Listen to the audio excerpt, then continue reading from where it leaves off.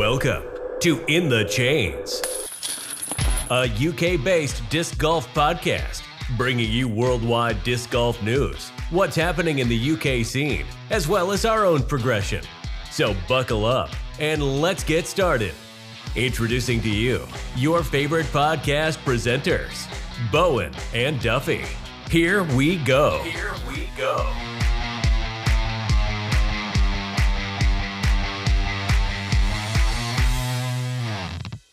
Welcome back to a brand new episode of In the Chains.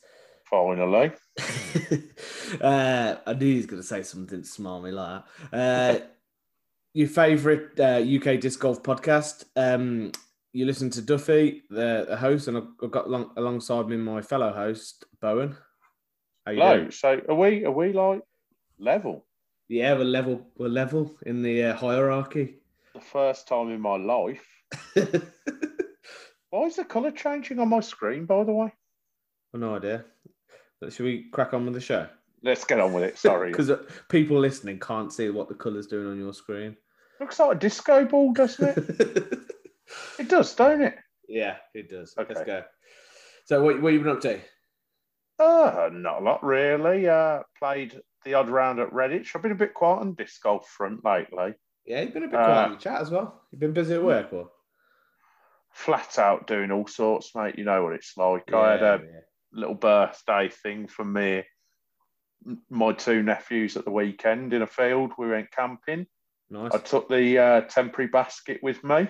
Kids absolutely loved it. Yeah, they will. Everybody loves it. Everybody who ever tries it loves it, don't they? Converting, and I converting them. It's like a good church. I was going to say it's like a cult. I went church, but same thing, isn't it? Yeah. Oh, yeah.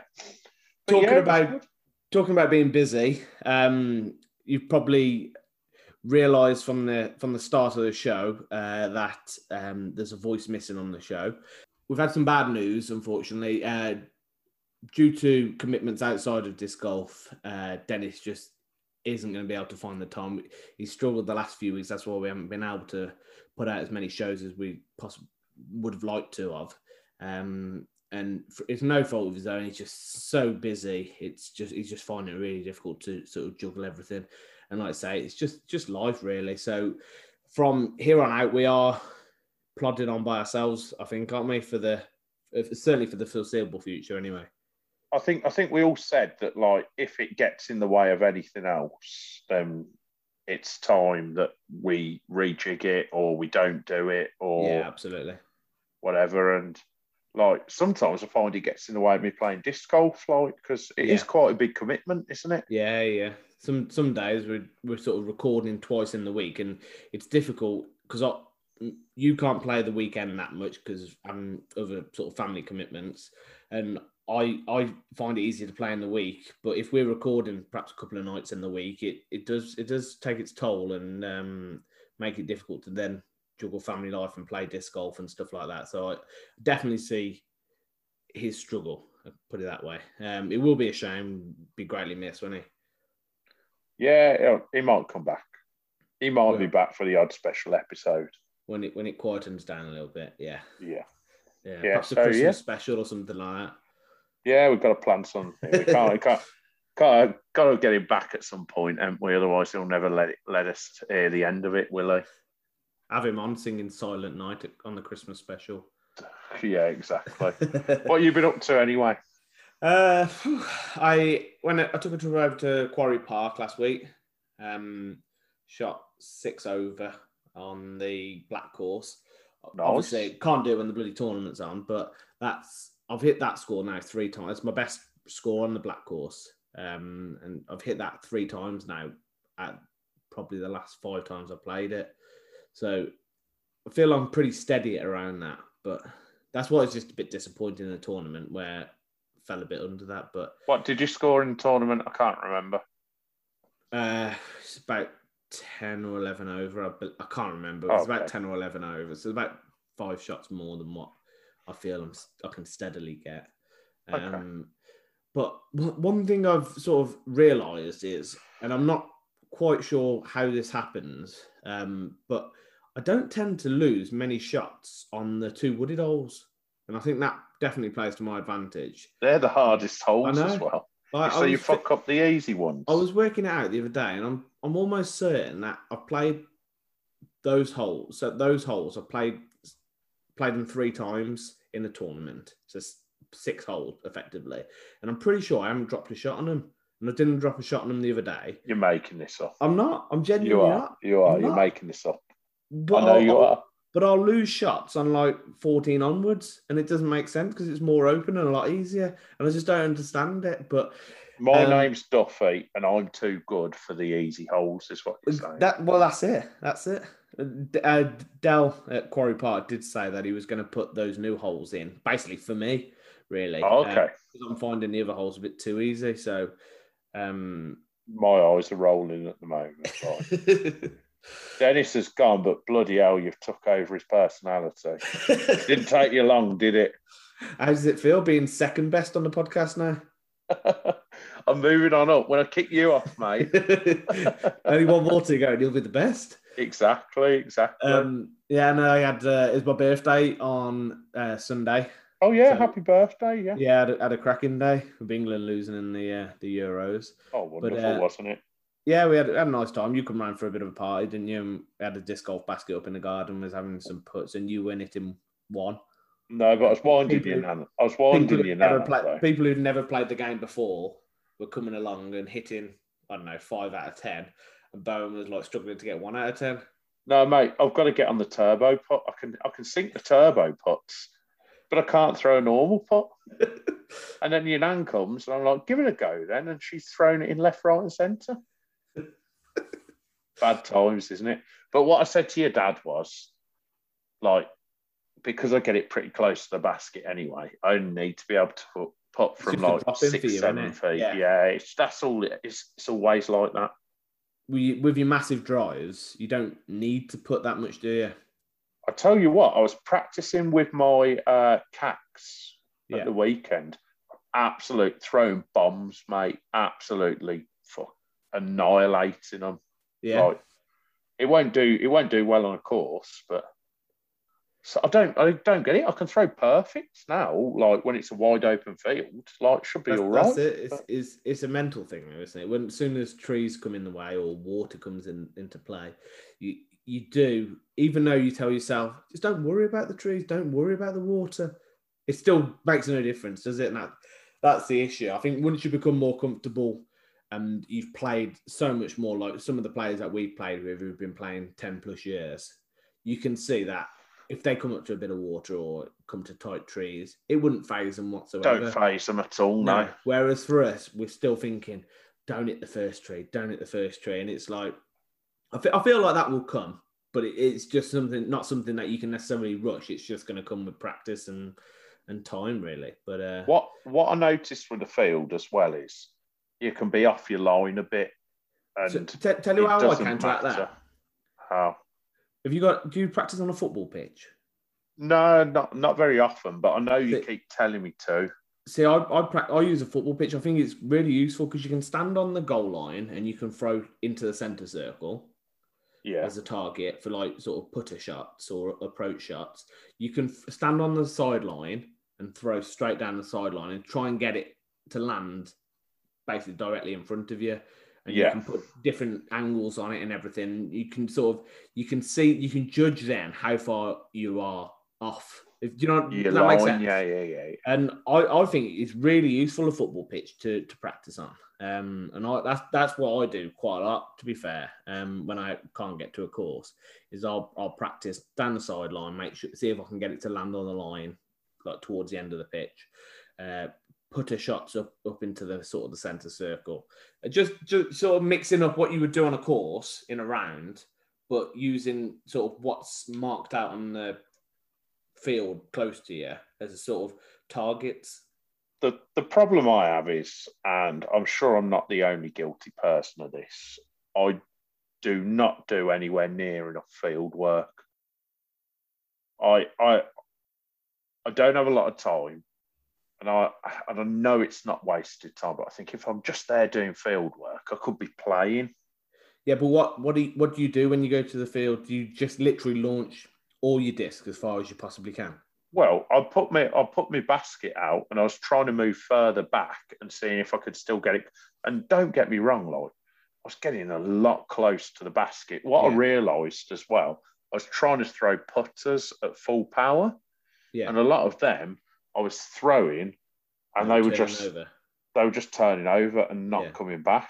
Yeah. So I was I wouldn't say I was pleased, but at least it shows that I'm perhaps throwing with a bit of power now. But that's where the sort of the hyzer flip. You know what the hyzer. Yes. Yeah. So you put it on an hyzer, it flips to flat, and you get a really good, nice glide out of it. That's where that sort of the control of that comes into. Then using the putters. In terms of that, when you see somebody who can launch a putter like the same distance we can throw drivers. That's what they're doing. Is they're not throwing it flat because theirs would turn over massively as well. So they're throwing it on a hyzer, letting it flip to flat and getting that max distance out the putter. So that's sort of probably the next step that if you're in terms of throwing putters, that's probably the next step you sort of need to take, perhaps. Yeah, I agree. So we've talked about what we've done. We've talked about the sort of the big news announcement. Should we move on to the actual proper disc golf news sponsored by?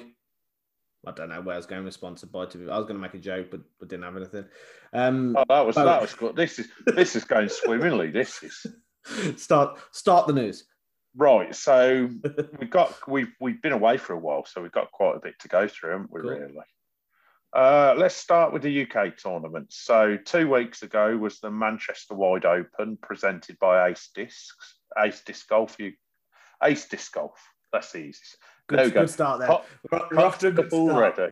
Bowen's new in full swing. Go on. Can only go uphill from here, can't it? So the MPO was won by Ian McDougall at 41 under par. Bloody hell. Yeah. Which is pretty good. It is. And James Luton scored exactly the same in second. However, he lost the playoff.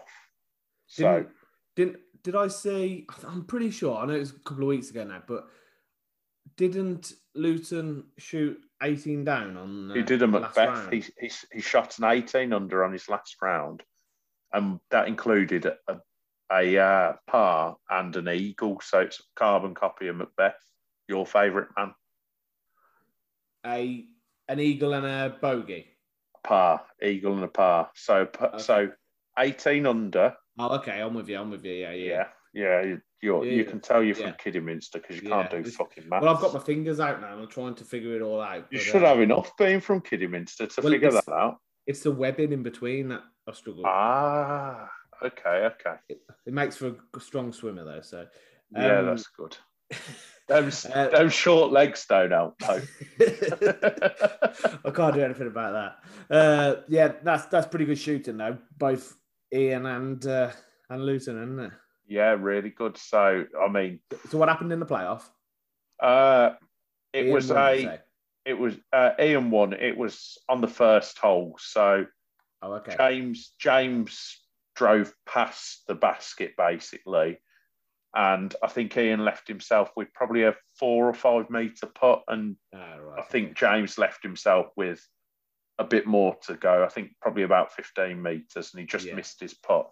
So, which is unfortunate because he's just had a red hot round. Yeah. And to lose on the one hole, it's a shame, isn't it? It really is. That's bittersweet, isn't it? It's like you must be so chuffed that you put 18 down on a course. And then in a tournament, especially, and then like to sort of not fluff it, but like to throw past the hole and make what he would consider a mistake. We wouldn't necessarily, because we'd just be grateful it went through the Mando and past the tree.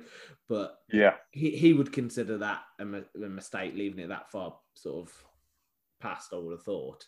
I'd be interested to know, like, if he's shot that 18 under, whether he's got the mindset to then think. Like whether he's in the right mind frame to think I've got to go out and do it again in a playoff now. Surely, mentally, you're done when you've got 18 under, aren't you? Yes, you are. But you also feel like if it was me, I would feel pretty good going into it. That I suppose it's different for everybody, but I would feel like I'm in a good position here. If I've just shot the round of my life or really really good round, you'd be pretty confident, wouldn't you? So yeah, but it is Ian's home course, isn't it? So he's got a slight advantage there, hasn't he? It's like when James goes to Bedworth, I suppose. He returns the favour, doesn't he? You see it all over. You see Josh does relatively well down in Croydon. You see Luton does well at Bedworth. Noah won the Quarry Park Open. Ian wins at Manchester. And you can see that home course advantage does have a massive play. Yeah, it does, on especially the MPO field. Everybody sort of wins their own course and really disappointed if they don't win their home course sort of thing. But yeah, so that sounds like a good finish anyway. Yeah, and well done to Ben Jeffrey, who came third at 36 under. Now, we played with him when we first started, didn't we? Cotswold? Yeah. Cotswold, yeah. And he looked like... Good, yeah. I think he scored 3 under. Yeah. So, I mean, he's got even better since then, to be fair, hasn't he? So, yeah.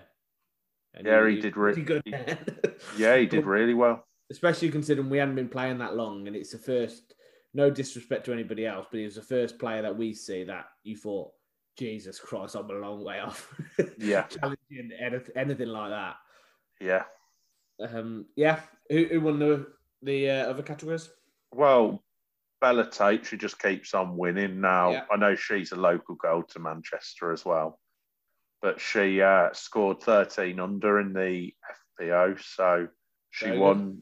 Very good. And Sean Lee came in second. So excellent.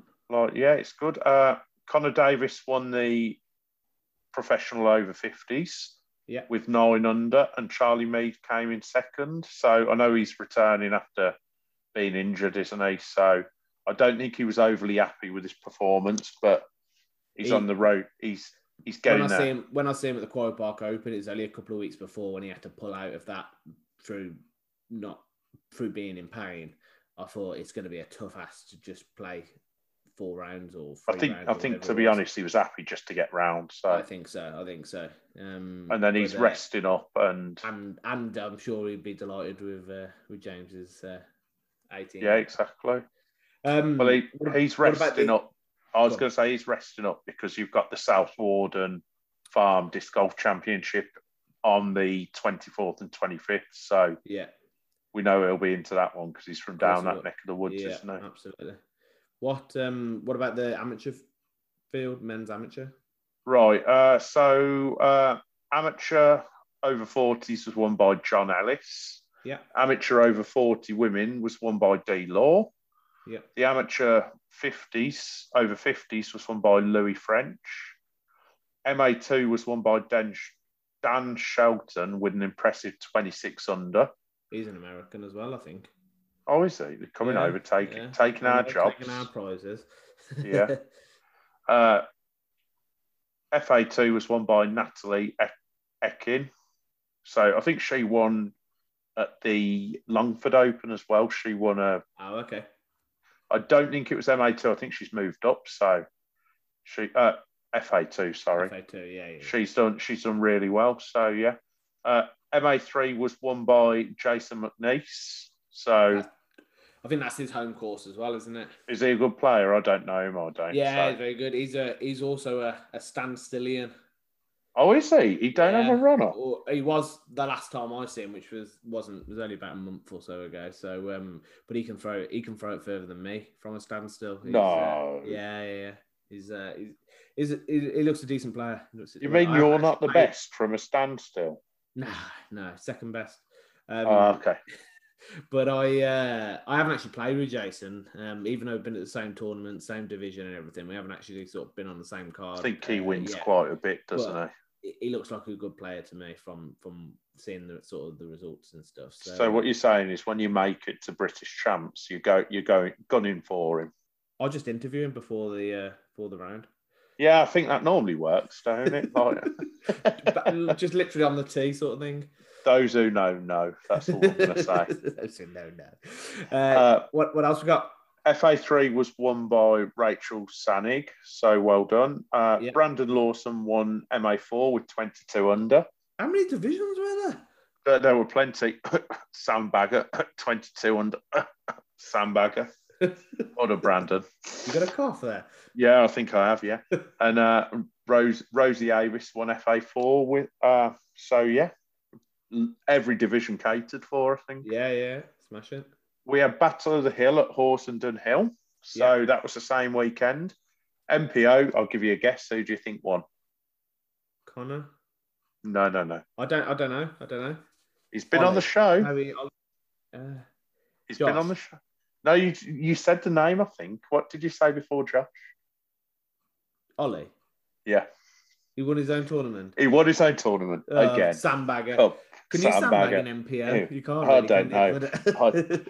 Maybe he just doesn't let any of the other MPOs in. We'll have to ask him next time we see him. MA2 was won by Andy Mitchell. MA3, Matthew Lynch. Do you know him? Matt Lynch. Yes. He runs Backhand Disc Golf. Oh, does he? Yeah, the clothing company, yeah. He's nice chap. I'm really sorry if I get this wrong. FA3 was won by Teresa Kahutova. I'm going to say Kahutova. Yeah, Kahutova, I'm going to say. If on the highly unlikely event that she is listening, I do apologise on Bones' behalf. Go on, carry on. And then MA4 was won by Alexei Katsashev. Yeah. You need to get easier names, people. I'm wondering whether this is like some sort of setup. Knowing that think it is. Read out the names. They're doing it to me on purpose, aren't they? The same weekend, we had the Arrow Valley Roman Road Classic. We had loads of tournaments. Yeah, we did this weekend, though, and it was quiet this weekend gone, to be fair. Yeah. So we had the advanced division was won by Jason Stokes. Now he's a nice lad. I played with him when I beat him at the handicap round. Yeah. Intermediate was won by Craig Gardner. Sandbagger. That cough's come back. It's really bad, especially in this case. This is a real bad case because, like, he signed up.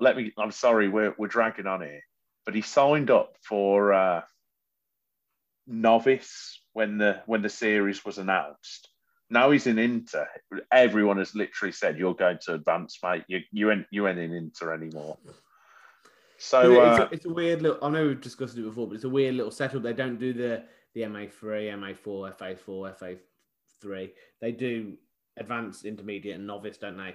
And it's more focused at sort of the beginner or novice sort of disc golfer. Unless your name's Craig Gardner and you just want to beat people who have only been playing a week, like, more power to you.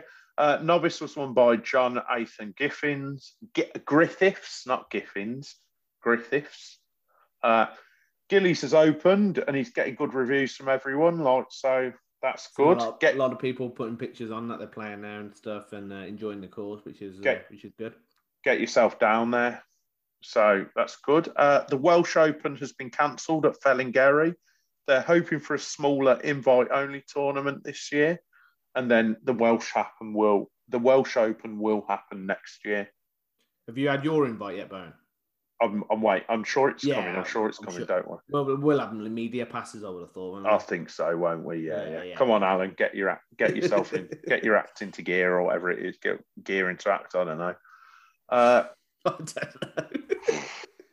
I'm done. England lost. I didn't get to sleep. There we go. But I'm not going to sulk about it, so it's all right.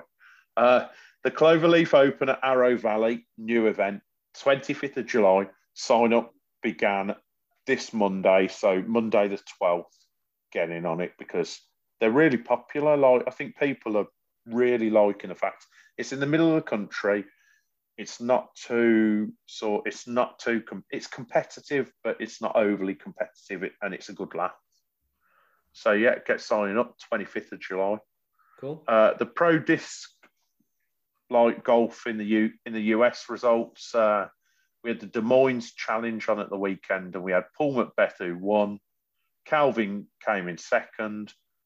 Gavin Rathbone came in third. And then in the FPO, we had Missy Gannon who won. Jessica Voice who came second. And third was Paige Pierce. Right.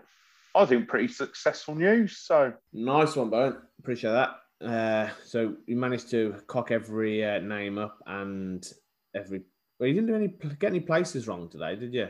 No, I got the places all right, but you Although didn't. Go on. I was going to say you didn't delve too much into specifics about things. So, so moving on to the main topic. It's only a little one this week. Just something that I've noticed, and I think it's interesting the way it's going. Is the sort of the tour series or the more desirable discs, especially this year, there seems to be a lot more produced. So if you look at Innova, the Firebird seems to have repeated releases.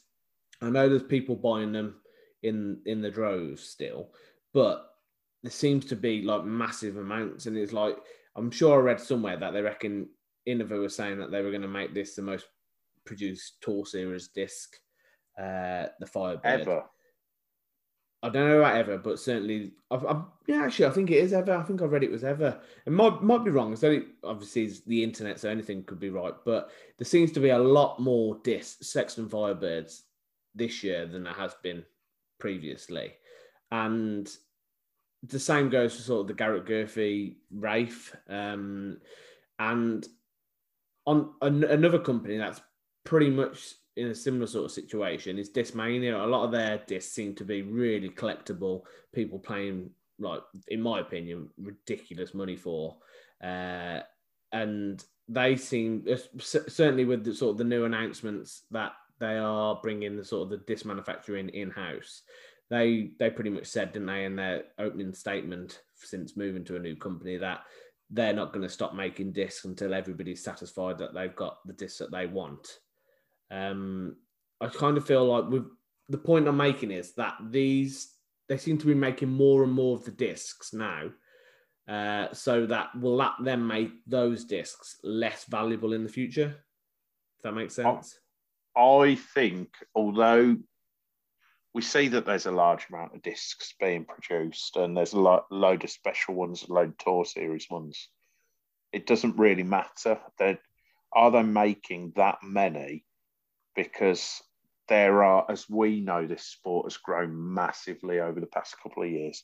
Are they still making enough so they're not still a rare disc? Do you know what I mean? Like, they're not satisfying demand.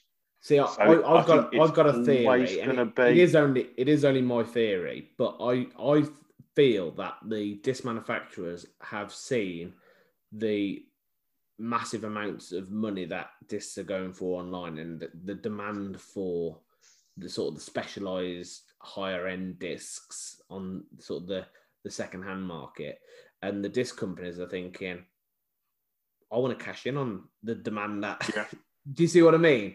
And I feel like they're thinking, why should the people selling them second-hand get all the money, make the money when we could make the money by selling more? Okay, not at the same value, but do you see the point I'm making? Well, Discmania did that recently, because I bought a second run FD from Discmania and it cost me €90 by the time we shipped it. Yeah. Now, those discs are going for about $120 online.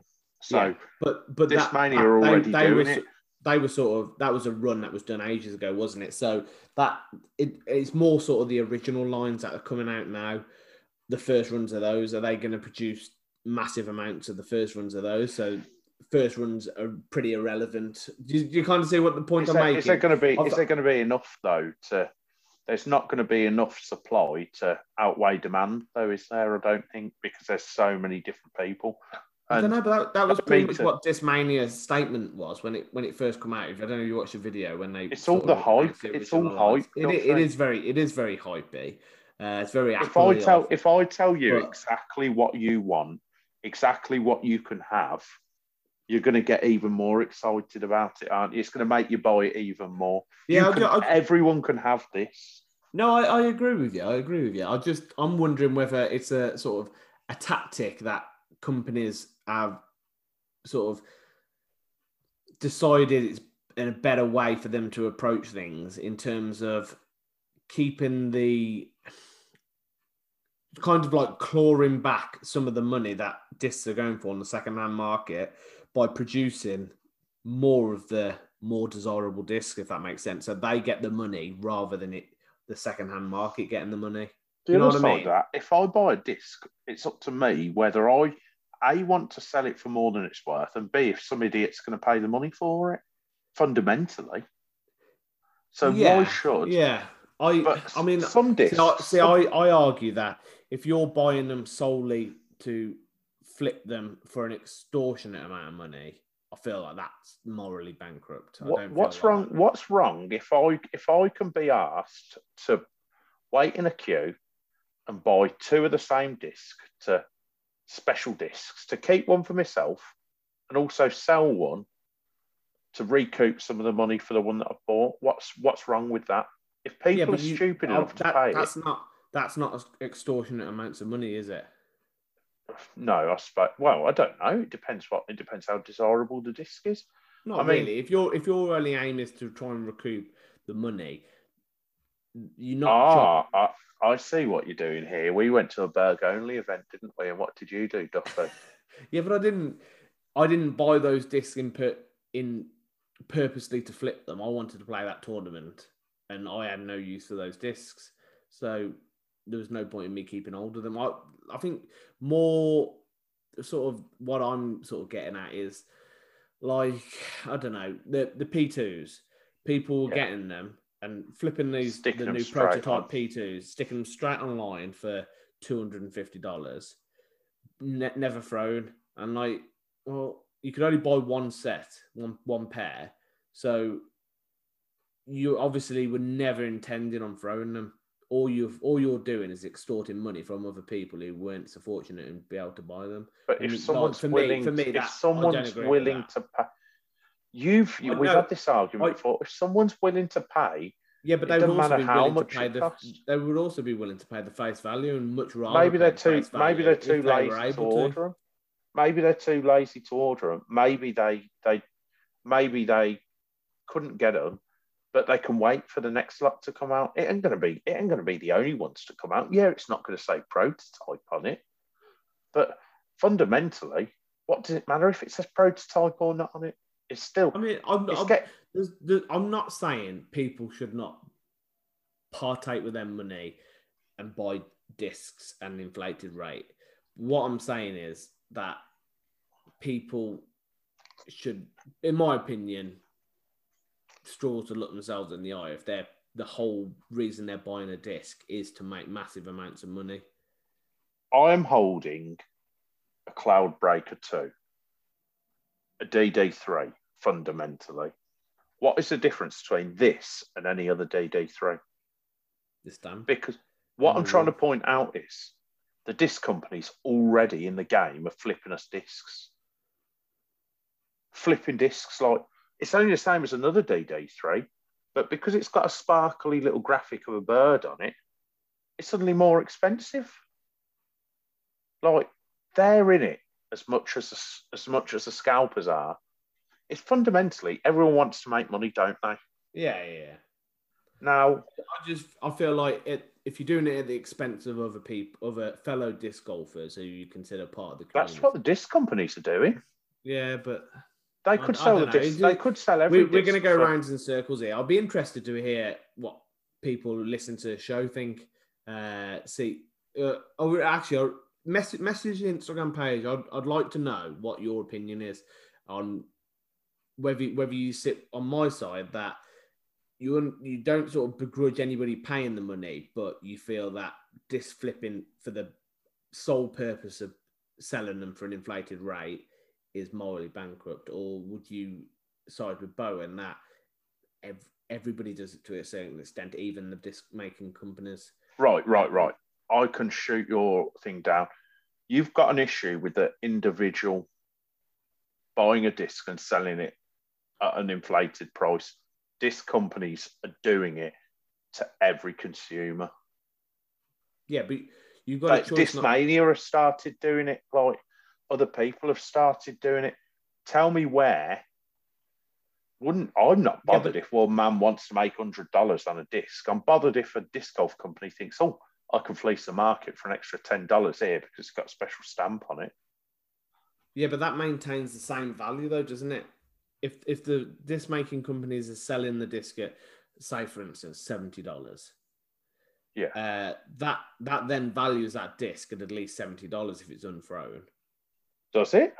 Well, you'd expect so. You'd expect the market to remain at least face value. Let me walk outside with me walk outside with my Cloud Baker 2 and ask Joe Bloggs on the street how much do you think this frisbee's worth? Yeah, I don't know, 10 quid. I think we're getting away from the album, but let us know. Let us know what you think. I would be interested to hear, because it is an interesting topic, and I think it comes up quite a lot. Anyway, so I think can I just add? I'm not a flipper either. I buy some discs. I sell some discs. As much as I take the piss out of him, he isn't necessarily. You wouldn't do it for the sole purpose of making money.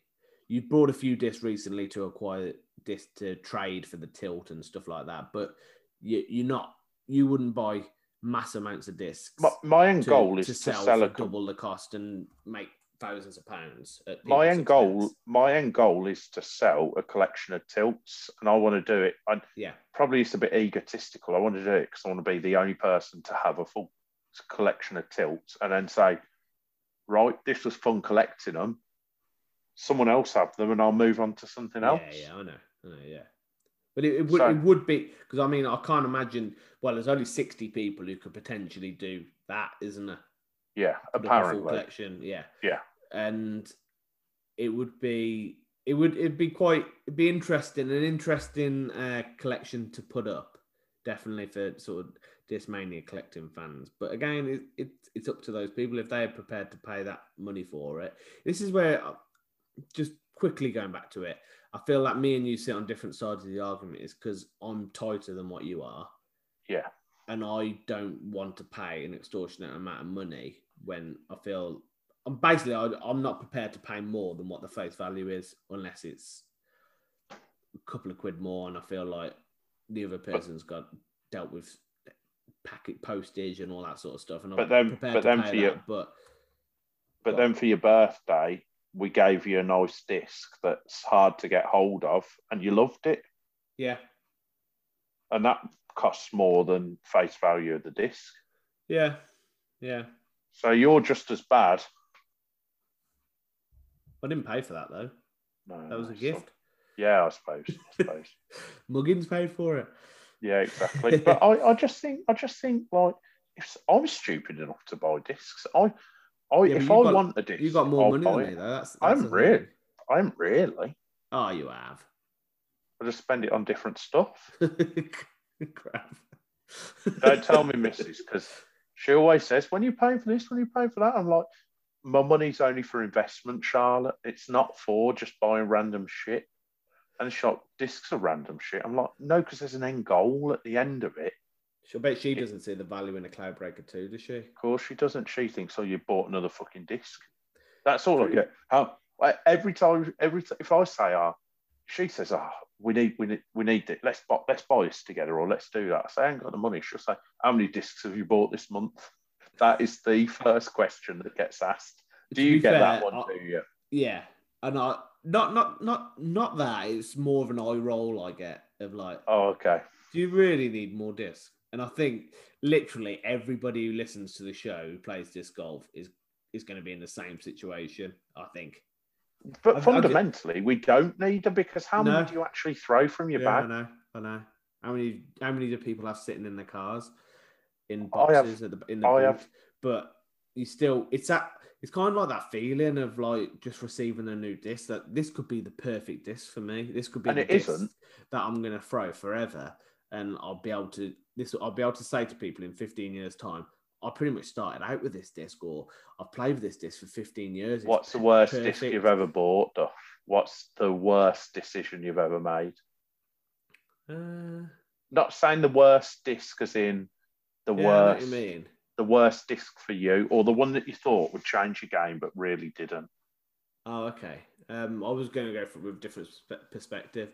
I've got a 2020 Van Dyke and Meteor, and I cannot get on with that.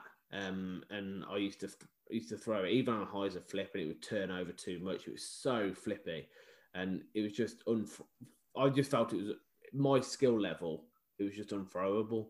The 2021 is quite a bit more stable, but it did find a home because it was one of the first discs my wife was able to throw properly because learning, not having the same arm speed sort of thing.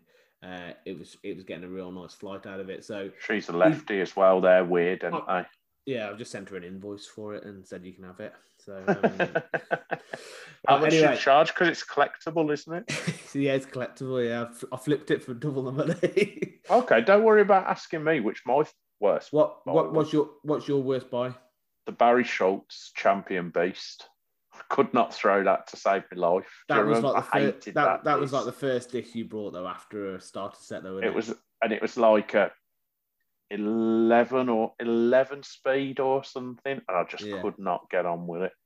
No, I'll probably love it now. To be fair, yeah. It was just too fast for it at the time, wasn't it?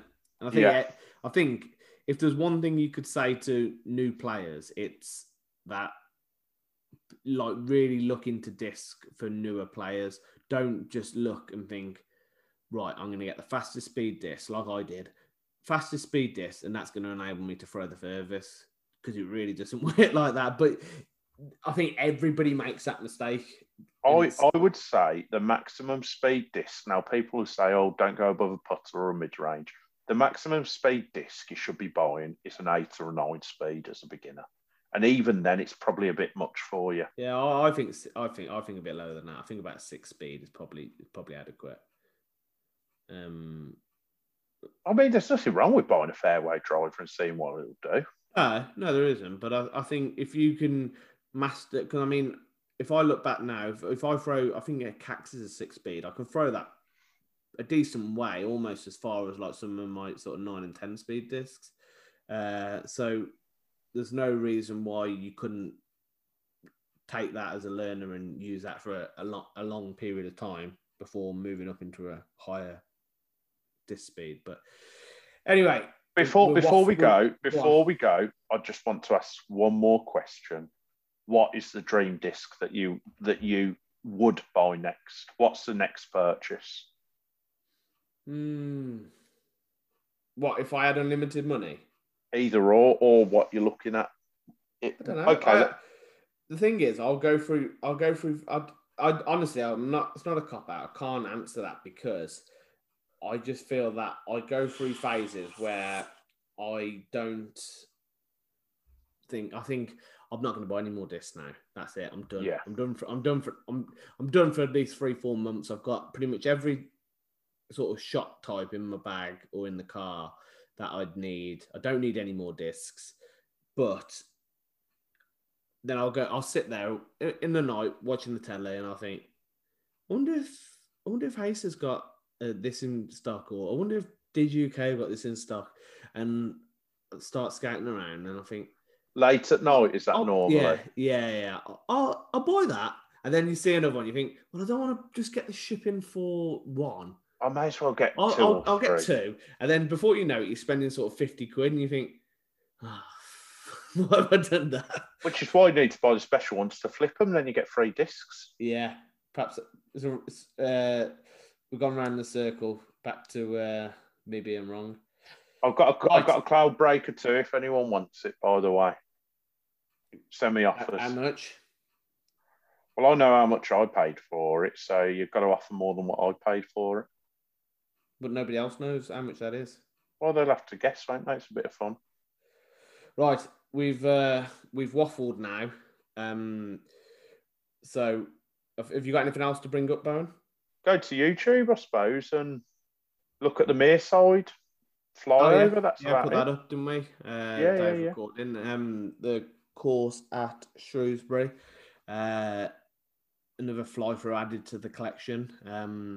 It's an interesting course, and it's definitely one that is nice to watch before you go, because it's not the easiest one to follow round if it's the first time you've played it. You throw into the same basket, some, aren't you? Yeah. We've gone over that in the Shrewsbury the Shrewsbury one episode, but we're tying it all together full circle now, aren't we? That's it. It's almost like we've planned this. Exactly. But yeah, so go and check that out. If you haven't already, please subscribe and like. I know I say this every time and it gets boring, but it really does help us out and sort of get the name out. It just helps us produce more stuff, because if we can see you guys watching it and enjoying the content, it sort of spurs us on to get our asses into gear and making more sort of footage and stuff like that. So if you could do that, go and watch the videos, hit the subscribe, hit the like, send us a comment on there, and that would be absolutely fantastic. And is that it? You got anything else? That's it. I think interrupt. Oh, I don't know. I think of something. Get ready to say the final bit, and I'll butt in. So that's it. We'll leave it there. So not a bad show for our first one, all the way through by ourselves. All the way through without outside inconveniences. Even though we do a podcast, it's not something that both of us do naturally, is it? Talk like for a prolonged period of time. I feel like it almost felt like today, going back to the first episode, I was a bit nervous doing today, so it's quite nice to get the first one out of the way. I just feel like I could talk to anyone about anything, not being big-headed, but I'll speak my mind on anything, and don't care if it's right or wrong, really. So we'll leave it there. Thanks for listening, guys. We really appreciate you sticking with us. Sorry we haven't put out as many shows as what we would wanted to the last couple of weeks, but we are back on track now, and it will be regularly on a Thursday. So, keep listening and keep it in the chains. Keep it in the chains. Thanks for listening to In the Chains. Be sure to subscribe so you don't miss an episode. And if you like the show, please leave us a review. Make sure to check out our YouTube channel to view our round videos and course fly-throughs. And hit subscribe there too. Until next time, keep it in the chains.